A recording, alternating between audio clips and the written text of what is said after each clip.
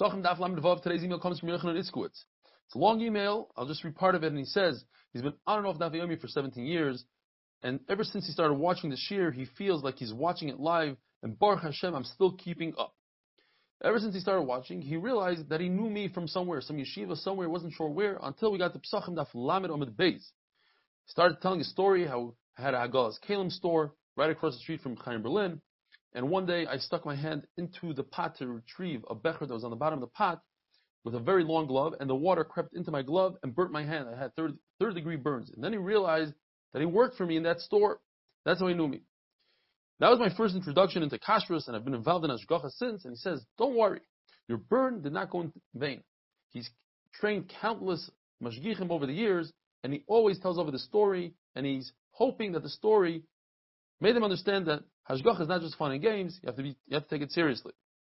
Call a kavod to you and the entire DAF team for making this a success. And may we all go mechayel l'chayel Yochanan Itzkowitz. Thank you.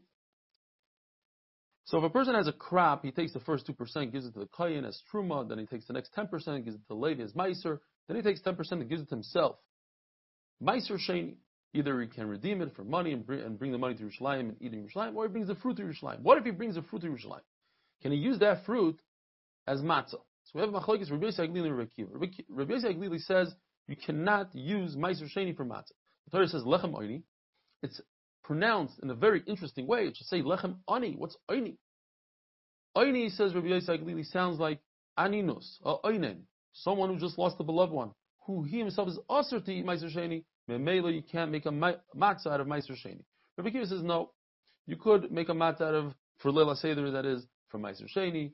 We have a ribui, matzis matzos, to include meiser sheni. So why does the Torah say it in an interesting way, oini? That there's a lot of things, there's a lot that's said on the matzah, the Haggadah, Halo. But the fact that it says lechem ani, we read it oini, but why does it even say lechem ani? What do we learn from lechem ani? It says Rabbi Akiva comes to exclude dough that was kneaded with wine, honey, or oil. You're not yotze with that on the Leil Seder. The fact that Rabbi Akiva was once a guest by Rabbi Eliezer and Yeshua, and he kneaded the dough with one of those wine, honey, or oil, and they didn't say anything to him. That's because that happened on the second days of Yantiv. Second days of Yantiv are okay. We're talking about the Leil Seder.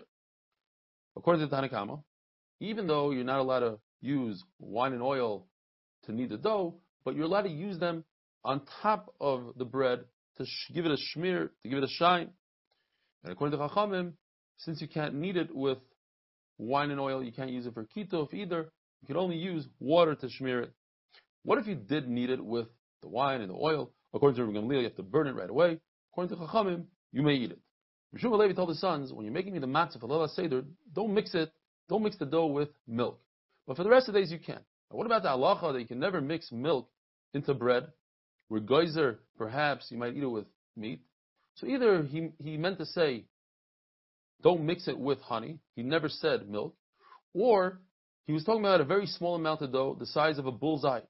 And a bullseye, we're not concerned you could even mix milk. But according to everybody, you can't knead the dough with lukewarm water. That will create the chametz a lot quicker. What about a mincha? 30 of the 40 breads are matzahs, and you could knead it with warm water. Why is that?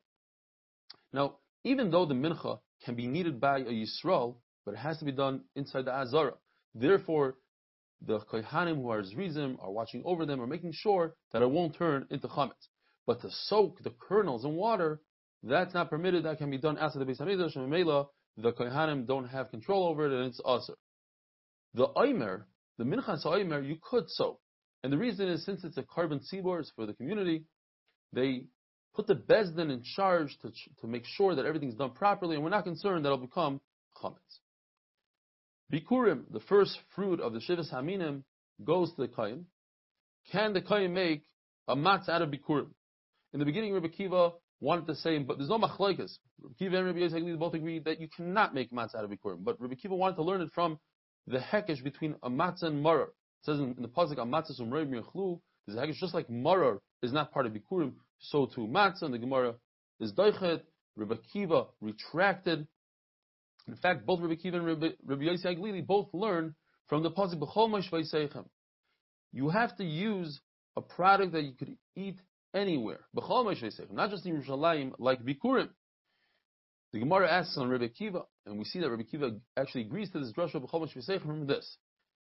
Why is it that Meiser Sheni is not excluded from B'chol Moshe V'seichem? Rebbe Akiva excludes Bikurim, because you can't eat it everywhere. What about Meiser Sheni? You can only eat Meiser Sheni in Yerushalayim, yet Rebbe Akiva says you can make a matzah out of Meiser Sheni. So Rebbe Akiva is going to answer because Meiser Sheni is different. Meiser Sheni has in it a kula that if Meiser Sheni becomes Tameh, then you can redeem it. Once Meiser Sheni goes to Yerushalayim, you can never take it out. But if it becomes Tameh, you could remove it from Yerushalayim. You can be paid and take it out. So Mela has a kula, so you could use Meiser Sheni for matzah as well. When it came to Meiser Sheni, Rabbi Yossi Haglili learned from Lechem Oini that Oinen can't eat Meiser Sheni, so you can't make a matzah out of Meiser Sheni. Why doesn't he say the same thing? That Bikurim, Oinen can't eat, so you can't make a matzah out of Bikurim. The answer is because he holds like Reb Shimon that an Oinen could eat Bikurim. Reb Shimon learns that Bikurim, it says in the Pasuk, the word Truma, so that has a halach of Truma that he could eat. The fact that the Pasuk says specifically by Bikurim, V'samachta b'chol ha'tov, you should be happy with all the good that HaKadosh Baruch Hu bestows upon you. So it says you have to be happy, you can't be an Oinen. It says the Gemara doesn't come to exclude an Oinen, but rather to tell us that when you are happy, from the season that you're happy, when the crop grows, in other words, from Shavuos until Sukkot, when you bring Bikurim, you say the Psukim. But from Sukkot till Chanukah, you don't have that joy, then you don't say the Psukim. According to Chachamim, Oinen is actually Asr in Bikurim because they compare it to Meiser Sheni, which is Asr by an Oinen. Lechem Oini, it has to be a poor man's bread, comes to exclude bread that's cooked, like a bagel, or a very large bread. And from matzos, another riboy we have from matzos, comes to include very fine flour, even that of Shlomo HaMelech, that you remove all the bran, it's still kosher for matzah, it's still considered lechem oini. Have a wonderful day.